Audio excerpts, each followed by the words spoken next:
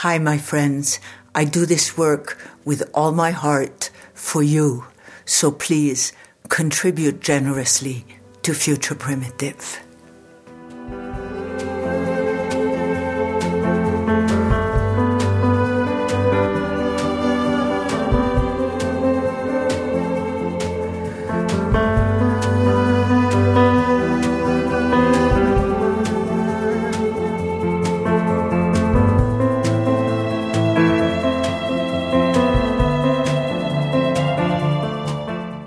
Hi, my friends who listen to Future Primitive.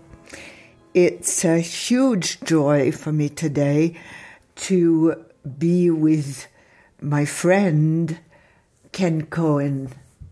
Ken Cohen is the executive editor and founder of the Qigong Research and Practice Center. He is a world-renowned health educator, China scholar, and Qigong Grandmaster with more than 45 years of experience.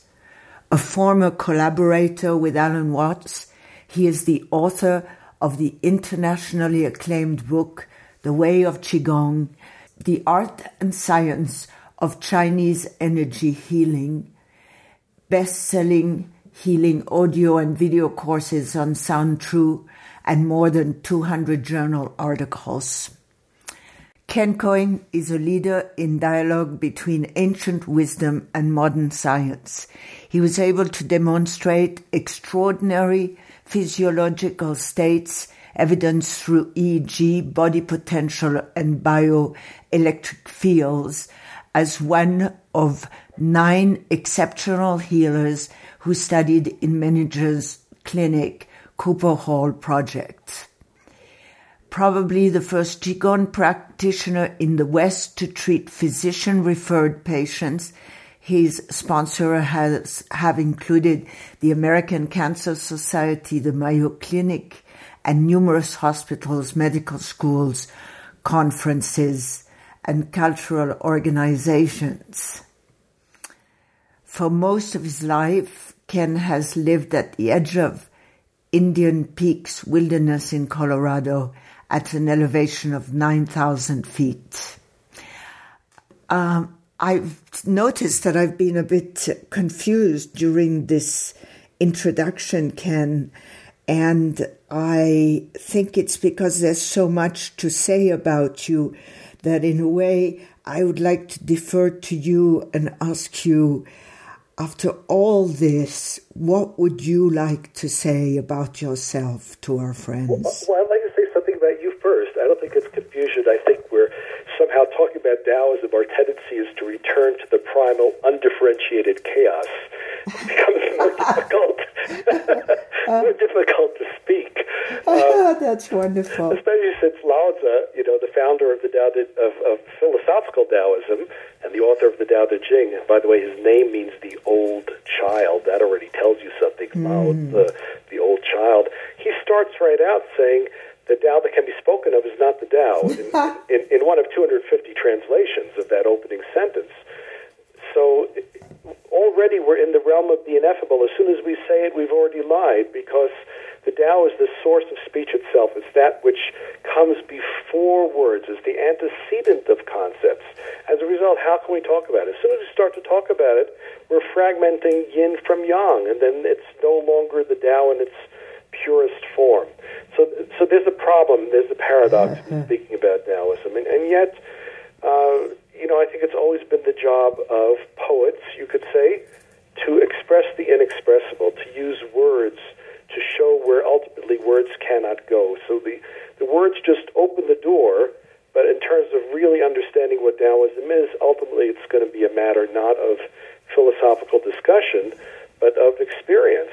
In fact, in that opening line from the Tao Te Ching, from the 4th century BC classic of Taoism, when it says the Tao that can be spoken of is not the Tao, one of the earliest Taoist commentators on the Tao Te Ching, as opposed to, let's say, a Confucian commentator, interprets the line this way: the Tao that can be spoken of is not the eternal Tao, because the only way you can understand that Tao is through experience, through meditation, not through talking about it. So we're always only getting to the doorway with words. Nevertheless, words have their place. In terms of what are we talking about? What are we talking about Taoism? How are we going to define the ineffable? Well, we've got a couple of ways of looking at this.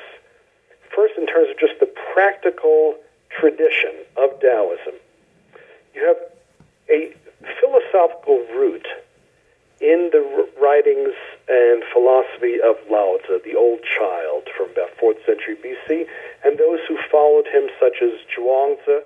By the way, these are all available in English translation.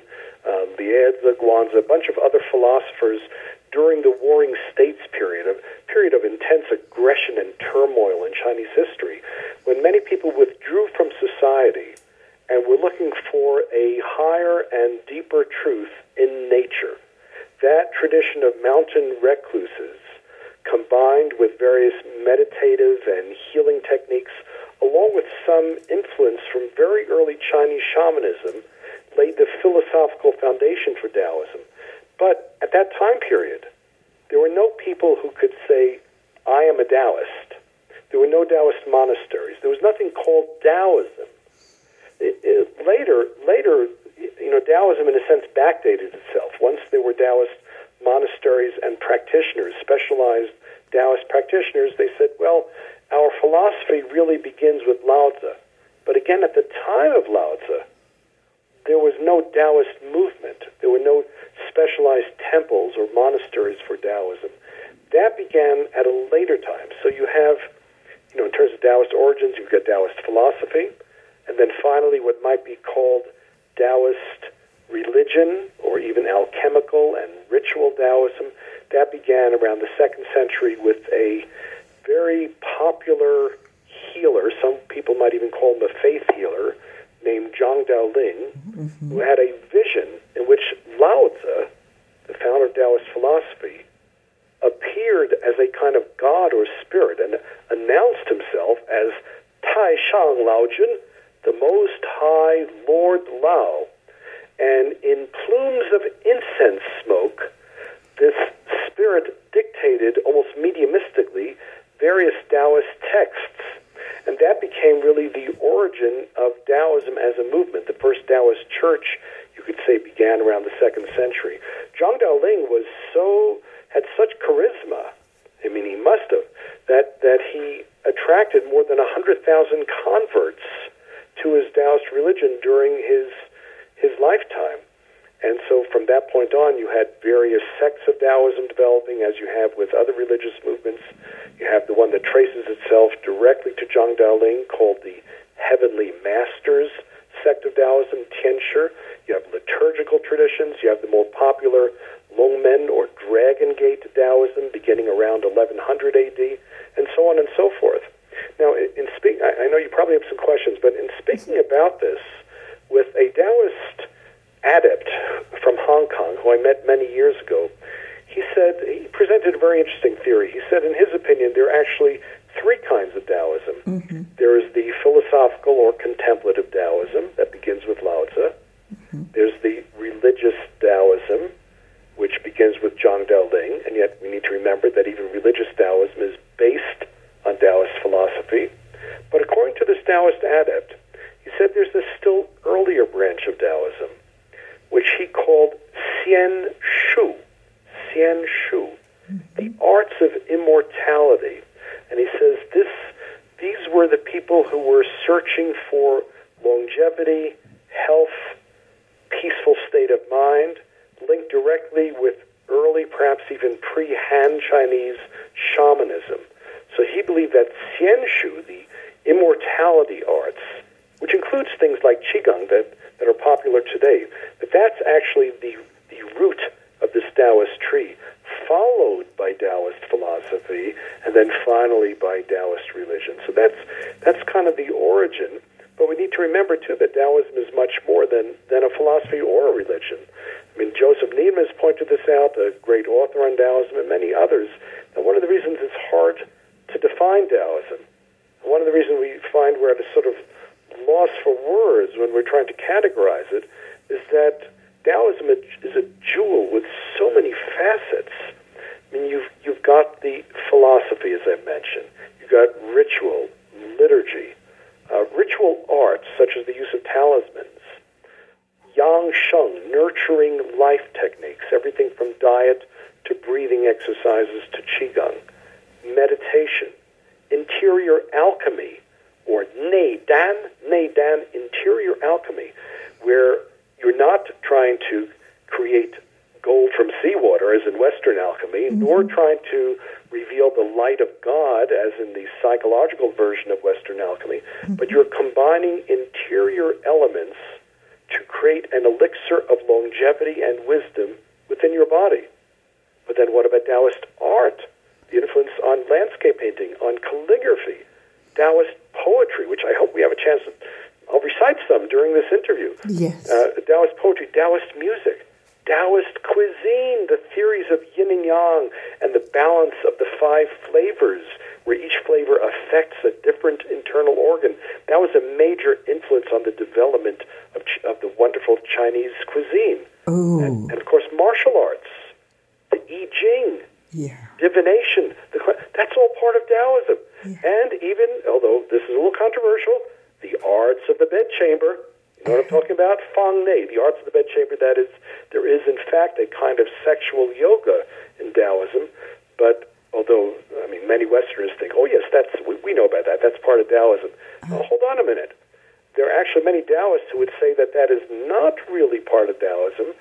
There's some controversy here because some Daoists say that the sexual arts, because they've been so misused, and because, from my viewpoint, for so long, China has been patriarchal, and Chinese so-called masters have used this information to take advantage of women. I really believe that. So there are many Daoists, including my own teacher, who called that Zuo Dao, left-hand Dao, in the sense of a side branch that's not properly part of Daoism. Nevertheless, in popular view, all of those different things are the many facets of this beautiful jewel of Daoism. So, you know, we've got a challenge here. We're going to talk for a little while and try to encapsulate something that is so multidimensional and has thousands of years of history with links into so many arts and so many ancient traditions, including shamanism. So, where do we go from here? Well, couple of things. One is that this is so exquisitely precious that perhaps you will accept for us to do a few of these. Sure. That would be wonderful. And then I want to speak the simple thing that happened is as soon as you began to speak about the Tao cannot be spoken, immediately I dropped down into my heart and felt completely differently than when I was saying Ken Cohen is the executive director. He has written, he has taught. No, what came back and flooded my body is, I know Ken Cohen. He is a kind man. He is a man who is graceful. He is a man who has a mixture of a mischievous and kind smile. He is a wonderful storyteller. That's what happened. I dropped down into my heart. Oh, that is a much better introduction. I'm not going to remember it, but I'd sure love to quote you sometime. Oh, thank you so much. That's very, very kind of you. That's it. That's more what Daoism is about, because Lao Tzu in the Tao Te Ching even mentions the importance of compassion and having the kind of loving kindness that the way a mother cares for her children. Lao Tzu says we need to care for the world in that way. And boy, is that relevant today, isn't it? In fact, the interesting thing about the Tao Te Ching, as compared with the beautiful wisdom which we can find in Western religion, in Judaism and Christianity, is Taoism seems to be beyond time. That is, there's no dates in the Taoist classics. I mean, in the major early philosophical classics, such as the Tao Te Ching or the Zhuangzi, So it's more of a storytelling tradition that can apply, and a philosophical tradition that can apply to us right now. And even when we look at other later classical writings, the relevance is timeless, and partially because Lao Tzu, even back then in the 4th century BC, was concerned with the same issues we have today. How are we going to deal with stress? Mm-hmm. How are we going to deal with corruption in the government? How will we preserve our environment? How do we celebrate the beauty of our environment through poetry, through art? You know, we look at the news today, and all the news does is reflect, in general, what's worst in our society and in human nature. And Lao Tzu would remind us, as do many of the great Chinese poets and artists, that we need to remember what is best in human nature. And that's really the purpose, one of the purposes, you could say, of Taoism and of the Taoist-inspired arts. When you read a Chinese poem, it is pure joy of life. Even if it's sad, it's still joy of life. It's still joy of life. It's like, my wife is Mexican, and she says, we love to listen to mariachi music. We just love to cry with those sad songs. And how wonderful, how joyous. It sounds odd, but it's true. It's a celebration of the many aspects of life. Perhaps we will take together a little trip in contemporary time. And it is possible that you and I, at least we were in the same place at the same time in 1973. I often visited Alan Watts, and you were there also. And so I want to ask you, Alan Watts had a very deep impact on the American generation of the time. And so I would like you to talk about your relationship with him and how you see that impact and why it happened and how it continues. Sure. Alan was a very dear friend, I'm honored to say, and mentor. And he really is one of the people who helped to introduce the West, not the only one, but one of the important ones, who helped introduce the West both to Buddhism, especially Zen Buddhism, and Daoism. And Zen Buddhism, we need to remember, is almost, you could say, 50% Daoism, because it combines Buddhism from India with many aspects of Daoist philosophy and even, you could say, Daoist methodology, the way teachers interact with students. It combines that with Buddhism to create Zen. So, in fact, the connection is so close that I've even read some Chinese texts that claim that Zen Buddhism could be considered the meditation school of Taoism. Well, that's not academically correct. It's not part of Taoism, but it does show you the close connection that's there. I first heard about Alan Watts in the late 60s. It must have been around 1967 or so, when I read D.T. Suzuki's Outlines of Mahayana Buddhism. Mm-hmm. And Suzuki was one of the most prolific authors on Zen Buddhism. Still, his works are wonderful and easily available today. Alan Watts had written the introduction to that book, and I read this and I thought, who is this guy? There's such clarity and brilliance. And of course, I hadn't even heard Alan speak at that point, because I think his greatest talent was actually the spoken word. So I started reading Alan's books. I began looking for seminars that he was teaching. In 1968, he taught a weekend workshop at a place called Bucks County Seminar House in Bucks County, Pennsylvania. I think I was one of the youngest people attending this 3-day event. And it was actually because of that workshop that I began my lifelong fascination with and study of the Chinese language. Alan had given a lecture during this weekend program about music and meditation, the connection between the two. And of course, Alan was famous for saying you don't listen to music to reach the end point. If that were the case, music would consist of nothing but finales. Listen to music to flow with the unfolding process, to be completely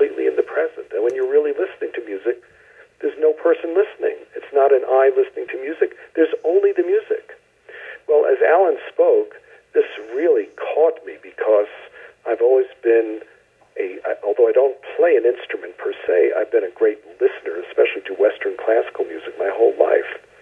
He recommended a book about music by a German musicologist. By mistake, the next week I bought another book of the same title. I was looking for a book about music.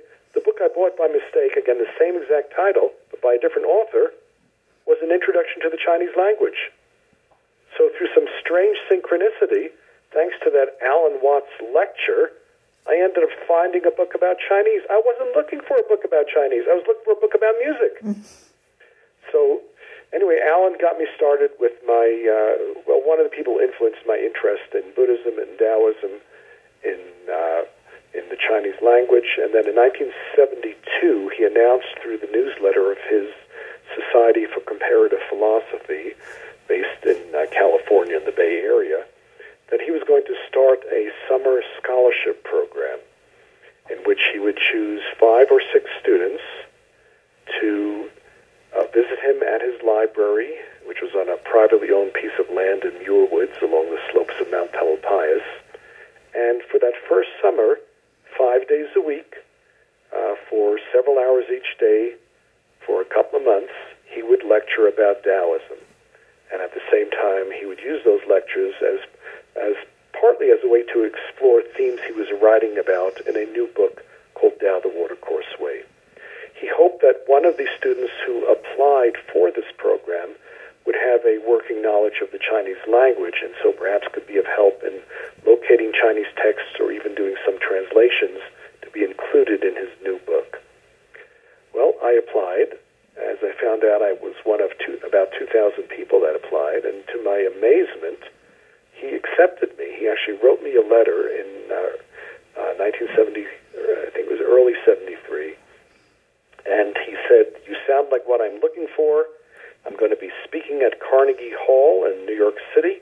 Meet me backstage on such and such a date for an interview." I was rather nervous, I remember, but I went there, and I'll never forget, aside from the different questions he asked me to determine if I would be suitable for the program, I had a question for him. And he was about to go on stage with, I don't know how many thousands of people in the audience and lines up the block of people who couldn't get tickets because this was the peak of his popularity. I said, "Alan, what are you going to speak about?" He said in his usual King's English, "Oh, I don't have the slightest clue." I said, "Alan, you're about to go on stage." He said, "If I was going to speak from notes or from a prepared lecture, here's what I would do. I would go out on stage and say, 'Good to meet you all. Please read my book. Good night.' And then I'd leave the stage." That would be it. He said when he gives a talk, it's so people can meet him. Hey, imagine if our presidential candidates didn't have speechwriters. That would be a pleasure. I wish, because we don't know who's talking. Yeah. We hear that we have no idea who's talking. Yeah. I want to meet the people. I want to know who they are. I don't want to hear a prepared speech. So even in terms of methods of interacting with students, Alan was the big influence. Anyway, make a long story short, I attended that program with 5 other wonderful students from all over the country, all over the world. Actually, one came in from Europe. And I ended up doing most of the translations from Chinese into English that were included in that book, Tao the Watercourse Way.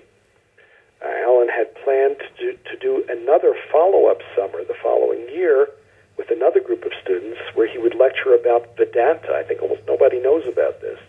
But of course he never lived to do that because he passed on after a European tour in the fall of 1973.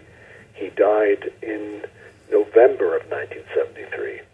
But that summer has been a lasting influence on me. Let me give you one other anecdote of something that happened during that wonderful and crazy summer. Part of the scholarship was that each of the students had the option of being Alan Watts' guest at any of his workshops.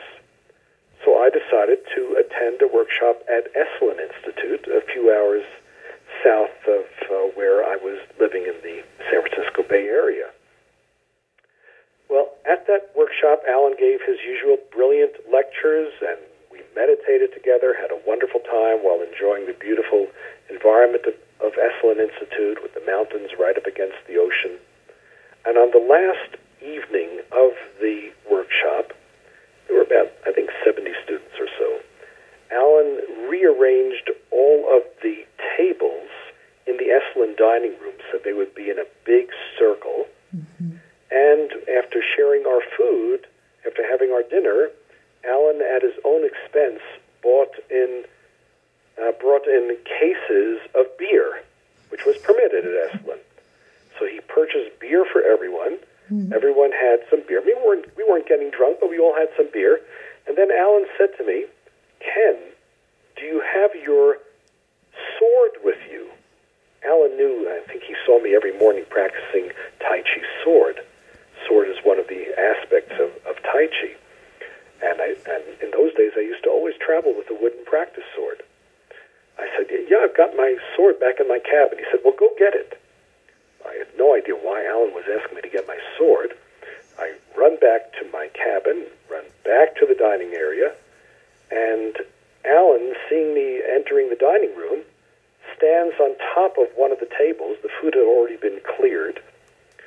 And you could imagine him dressed in his always elegant, usually raw silk black kimono. Mm-hmm. And he says, "Ken, stand next to me." So I stand next to Alan Watts. And he says, "Raise your sword on high." I raise my sword over my head. And Alan starts singing "Onward, Christian Soldiers." And he and I start marching on the circle of tabletops at Esalen Institute. And then everyone is laughing hysterically. Alan motions upwards with his hands, and everyone, the whole workshop, or as many people as could fit on the tables, marched behind us as Alan led, singing "Onward, Christian Soldiers," me with my sword raised overhead. It's one of my final memories of the wonderful, crazy Daoist Alan Watts, who I think was Zhuangzi incarnate. Zhuangzi, you could say, is Lao Tzu's disciple, if not actually disciple, his disciple in spirit. But whereas Lao Tzu, you have to read kind of between the lines to get the mischievous twinkle in his eyes. With Zhuangzi, laughter and humor is evident right from the beginning. So I think Alan Watts shared that spirit of Zhuangzi, and in fact he called Zhuangzi, well, in his opinion, Zhuangzi was the world's greatest philosopher. He believed Zhuangzi was the greatest philosopher of all time. I see. Perhaps this is a good moment for some Daoist poetry. Oh, happy to. Yes. Happy to. And even if, there are some poets who would have self-identified as Daoists. There weren't many. Li Bai, or Li Po as some people call him, would be one of them. But the majority of poets, while they may not have called themselves Daoists, clearly were influenced by Daoism, and many of them lived, you could say, a Daoist way of life. Here's a poem by Li Bai, who, again, was in fact a practicing Daoist. I'll read it to you in Chinese so you get a feeling of the kind of cadence and the quality of the words, and then my own translation. Delicious. 问语何意气比山，笑而不答信自闲。桃花流水遥然去，别有天地非人间。You ask me how I could live in these green mountains. No reply, just the laughter of a heart at peace. Peach blossoms flow on the water far away. This is a heaven and earth beyond the human realm. Read you another. Here's one. Remember I spoke earlier about, in a sense, people can love to be sad if they're not attached to their sadness, if they're not preoccupied with their sadness. You just accept it as part of life. Here's a poem that I think illustrates that by one of China's other most beloved poets, Du Fu. And Du Fu is known for not only the beautiful images of nature, but his deep humanity. And you'll see here in this poem how Jing and Qing, scene and feeling, scenery and emotion, intertwine, where emotion is expressed through scenery and scenery expressed through emotion. So here's another more than 1,000-year-old poem by Du Fu. This one is called Reflections While Traveling at Night. Here's the Chinese first. 洗草微风岸，微江渡夜舟，星垂平野阔，月涌大江流。名气文章著，观音老兵修。飘飘何所思，天地已沙鸥。My translation now. Fine grasses, a light breeze on the shore. Tall mast, a lonely boat at night. Stars hang over vast, level fields. Moon surges in great rivers flow. Will my writings ever make me famous? An official should retire when old and ill. Drifting, drifting, what am I like? A single gull between heaven and earth.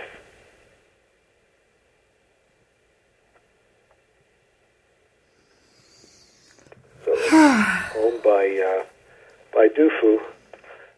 Okay, one more. Famous one. Okay. One more. We need to do a winter one. Yes. Winter is so wonderful for its aloneness, not loneliness, Yes. but this mood of retreat and aloneness when everything becomes yin, when the life forces are withdrawing, and you're cooking up new seeds of creativity that will sprout in the springtime. So here's also about 1,000 years old, a poem called Cold River Snow. Actually, it's just called River Snow. Most Chinese people know this one by heart. In fact, I've had fun with, when I've had Chinese students in my classes, to show people how popular poetry is in Chinese culture, even today. Something we've lost in the West is I'll start a poem in Chinese and stop and point to a Chinese student in the class and say, tell me the next few lines. And they'll recite it by heart. So this is one of the ones that most Chinese people have read and they know. 千山鸟飞绝，万径人踪灭。孤舟蓑笠翁，独钓寒江雪。1,000 mountains, not a bird. 10,000 trails, not a footprint. Alone in a boat, an old man in straw raincoat, fishing through the cold river snow. Isn't that a beautiful image? You could see how the poet is painting with words. Yes. And in fact, many of the poets in China were both landscape painters, you could say, as well as poets. And of some of these poets, such as the well-known Wang Wei, people said there were poems in his paintings and paintings in his poems. And I should say he or she, because there were certainly female poets in China, such as Li Qingzhao. And there's really no he or she. It's gender neutral in classical Chinese. So paintings in the poems and poems in the paintings. Oh, it's gender neutral. That's very interesting. It doesn't mean that China was gender neutral. Yes. It was very Confucian and patriarchal. Now, Confucian had his moments, I have to say. Confucius's writings are well worth reading. I mean, even the very opening of the Analects, to study and practice what one has learned, is that not delightful? To have friends visit from afar, is that not a joy? This is practical wisdom. There's a lot of that. There's a lot of good ethical teachings in Confucius. But let's not ignore the problems in Confucianism, where Confucius says, and I can quote it pretty directly, he says, there are two classes of people that cannot be trusted, servants and women. Ugh. So there certainly are these elements in Confucianism. Now there were other social factors that led to things like foot binding, or the confinement of women to the home, and the inability of women to seek out education or better work opportunities and so forth. But I certainly think that Confucianism, at the very least, because of the emphasis on not an egalitarian society, which you find in Daoism, but on social hierarchy, the hallmark of Confucianism, because of that, I think that it encouraged the class divisions, the economic divisions in China, and the divisions between men and women. What a shame! I mean, in a sense, the Daoists were the early hippies. They were rebelling against this. Mm-hmm. They were saying, no, the ideal society consists of small, self-sufficient communities, where, as Lao Tzu says in the Tao Te Ching, in this 4th century BC text, he says, in an ideal Taoist culture, you can hear the roosters early in the morning in the neighboring town, but you have no particular interest to go there, because everything that you need, you're self-sufficient. Everything you need for your happiness and health and well-being is right at hand. Yeah, that's what we need now, actually. Exactly. And this kind of philosophy developed into a kind of guideline for what could be called a holistic way of life. Now, yes, there are some Taoists who are more confined to the rituals, the liturgies, and so forth, but there's this undercurrent of wisdom, no matter what kind of Taoism you're practicing. All Taoists respect the philosophy of Lao Tzu and the importance of balancing yin and yang, which also means balancing the roles of male and female.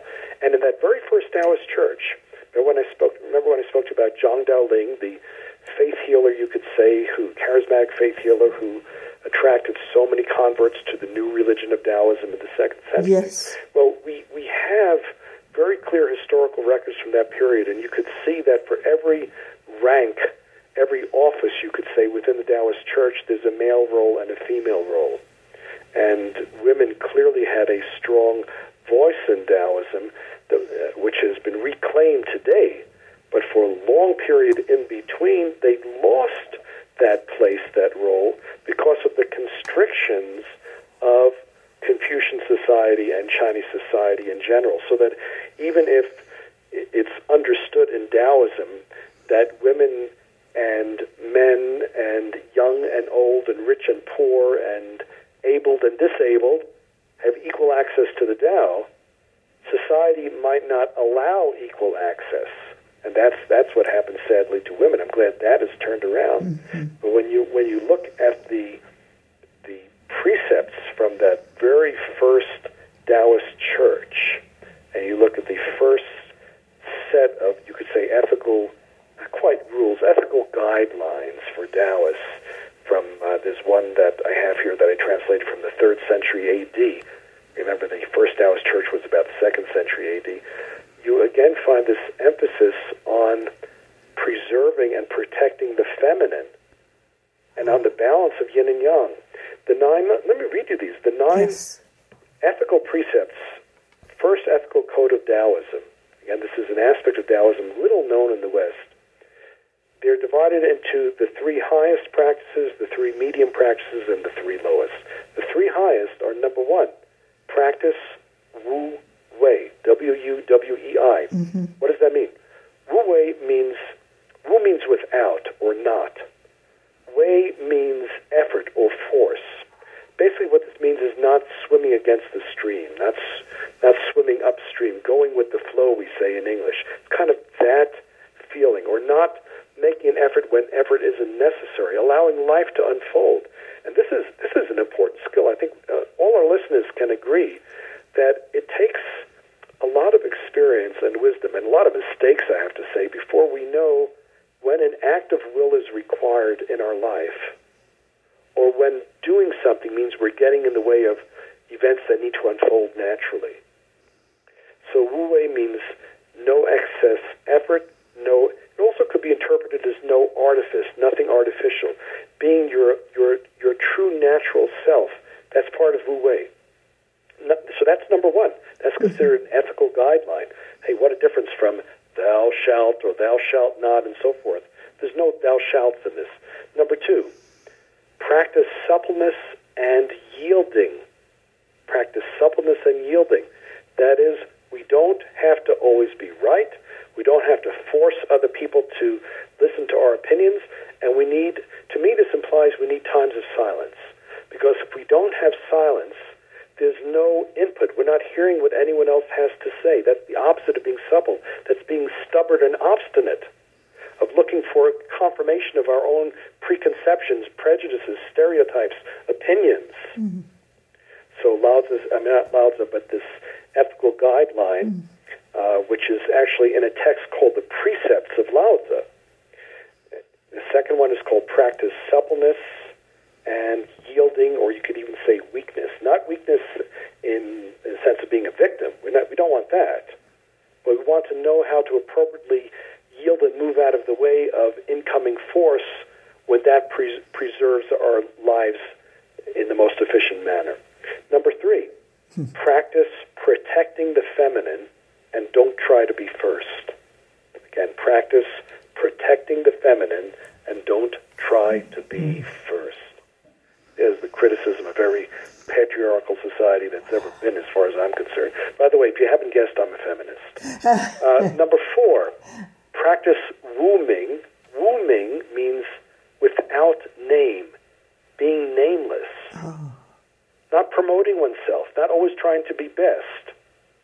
This goes completely against what we're calling common sense in Western society, which I think is not common sense, it's nonsense, it's craziness, where everyone's trying to one-up everyone else, practicing rankism, being smarter, having more degrees, having more money, more possessions, more everything. And there's no end to it. And how does that make us happy? We need the basics for life. Don't get me wrong. We need food, we need water, we need shelter. In today's world, we need some money in the bank. But at the same time, to me, humility is more the key to happiness than trying to achieve status. So Lao Tzu says, practice wombing. This is number four, being nameless. But that also means not naming or categorizing. When you categorize, you put people in a box and you forget who they are because all you're looking at is the label. Oh, he's the doctor. Oh, he's the plumber. Oh, she's the dancer. Oh, she's the artist. Well, that has a sort of relative truth to it. But ultimately, people are beyond all of those categories and titles. They are just mysterious and wonderful human beings. So number four is practice wombing, being nameless. Number five, practice tranquility. And this could be translated, practice clarity and tranquility. There's our call to meditation, so that we're not looking at the world through a veil of our previous ideas. So we see things for what they are, rather than for what we would like them to be. Number six, practice skillful behavior. Well, that goes back to number one, practicing Wu Wei, skillful behavior, knowing how much effort is needed in any situation. Some people might translate this, practice being good, but the word shan in Chinese, at this early period of Chinese history, in the 3rd century A.D., the word shan, I think, more properly means skillful, and so I translate this practice skillful behavior. Finally, we're up to the lower three practices. Number seven, practice non-attachment and the state of desirelessness. Now, the Chinese simply says practice wu yu. But yu, the word for desire, means, in this context, desire is against the Tao. It's kind of like what the Buddha said, where he said we make ourselves miserable by wanting what we don't have and not wanting what we do. So I think really what Lao Tzu is saying here is practice non-attachment. And as Alan Watts was so fond of saying, non-attachment doesn't mean rejecting phenomena. Mm-hmm. It means lack of stickiness. Lack of stickiness. Number 8, practice contentment. And number 9, practice yielding and withdrawing. That is, when your work is done, don't make a big deal out of it. Don't try to always take credit and boost yourself up. Don't write 1 million thank you notes. Just thank the person with a feeling, with an attitude of, I know you're a kind person, so how natural that you are expressing this wonderful gift, this wonderful feeling you had for me. Don't overdo the thankfulness and act as though we're living in a miserable world where when anyone acts kindly, they're acting out of character. So those are the ethics, and you could see what a very different type of ethical tradition this is from either the ethical codes of Buddhism, which have a slightly different feeling, or sadly the way the ethical codes are at least interpreted in modern Christianity and Judaism. And I say interpreted because I'm not convinced that the Bible actually has shoulds and should-nots. Augustine, St. Augustine, in one of his, I have to say, rare and enlightened moments, now you know my opinion of Augustine, yes, he said that the Ten Commandments are not designed to be followed, but to awaken something in the mind of the one who hears them. In other words, they were a call for a more holy way of life. And in fact, in the Hebrew, they're not called commandments. They're the 10 sayings or 10 blessings. So even perhaps in Judaism and Christianity, we find some of the same wisdom.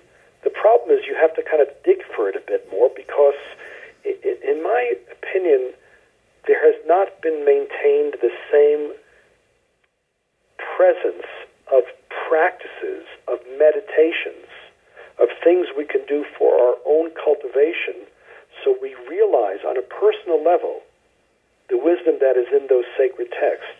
We can do that in Daoism because the emphasis in Daoism is really not on the philosophy, but on the doing, on the practice. And again, it's in every religion in the world, but Daoism has, I think, a rather unusually sophisticated method of practice that's been maintained from the time of those very first philosophical texts right up to the present. Even there are some chapters in the Tao Te Ching where Lao Tzu is clearly giving instruction in meditation. He says in chapter 10, let's see if I remember it,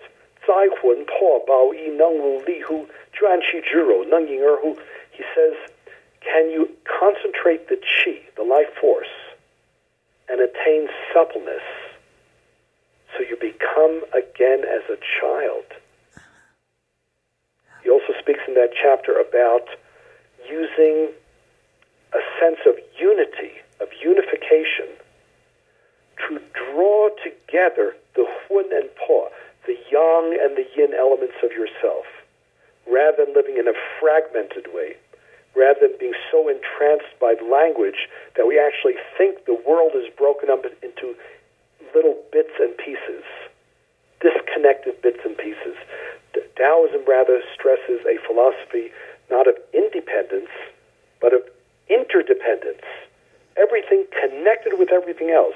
And to the extent we can feel that, practice it, learn it through our meditation, through our cultivation of silence, through our lack of attachment to the spoken word and the thought word, to that extent we can be happy and contented. So I think Taoism is a kind of antidote to so many of the poisons and toxicities that we have created in this crazy, stressed-out society that we're in today. There have always been stresses, but the stresses are so ongoing now, it seems that there's no relief. We're supposed to be on all the time. We're supposed to be on the computer, on the internet. We're supposed to have our cell phone, our smartphone. When is there a break? When do people feel that, hey, it's time for me to go out and take a walk and enjoy the sight of the wind moving through the aspen trees, making them dance? I just want to look at that. I want to hear that. I want to feel the wind on my body. I don't need to be doing anything. I want to practice not doing. I don't want to be a human doing anymore. I want to return to being a human being. Yes. I've been a human doing for too long. I want to be a human being. We seem to have forgotten that today. So sorry for turning this into a Sunday sermon, but that's my strong opinions. I love it. I love it. And Taoism is, it's not. People sometimes say, well, isn't Taoism a kind of passive religion? Aren't you talking about, the weakness and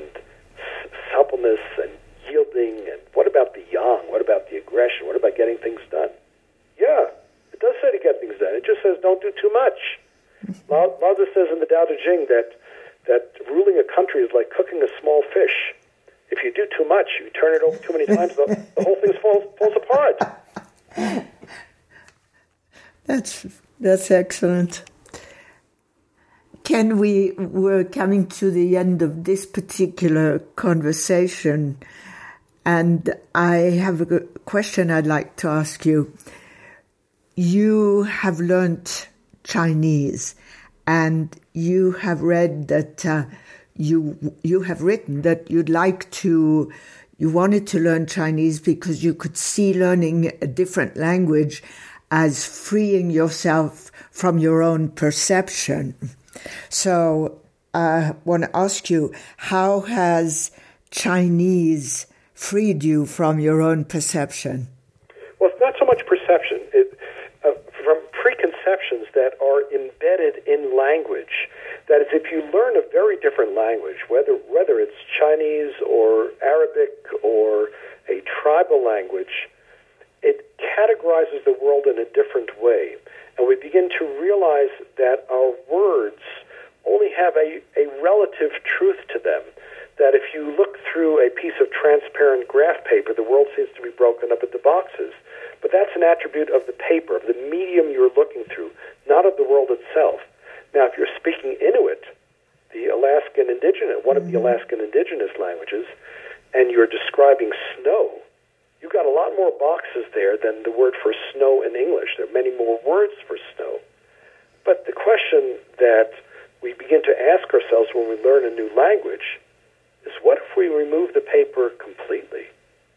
What if we're no longer confusing our descriptive method, words, with that which is described? That which is described is beyond words. So I suggest that you can learn a new language as a way of freeing yourself from the confinements and restrictions of language in general. That, to me, was the advantage to learning Chinese. It's not that you have to learn Chinese to be a Daoist or to understand Daoist texts, or that you need to necessarily speak another language at all. It's not that. But what we need to do is find a way, whether it's through learning a language or through the practice of silence, so that we can experience life directly and immediately, that is, without any mediation, so that when we are listening to that music of nature, there's nothing coming between us and that. When we see that beautiful sunset, there is only the beautiful sunset. I've understood something very practical for me. For instance, if I am speaking with a person who is native French and they want to speak to me in English and I speak French, it really bothers me because I feel divorced from what is their first nature. Mm-hmm. Yeah, I was wondering why I prefer to speak to people in their own language, and that's why I've learned so many languages. I think from a desire to connect to the true place that the person comes from. And I think that's true, because there is certainly a stronger emotional sense, and the connotations of words is so much clearer if you're speaking the language that you're used to. I mean, that's still another matter aside from learning how to disengage ourselves from the limitations of language. But I agree with you, because when I meet someone whose first language is Chinese, I usually prefer to speak to them in Chinese for the same reason. Yeah. And yet, is Chinese closer to the truth than English? No, of course not. Yes. I think only silence brings us close to the truth. Thank you. Let's do this again soon, Ken, if you wish. Wonderful. What a joy. It's been a joy for me as well.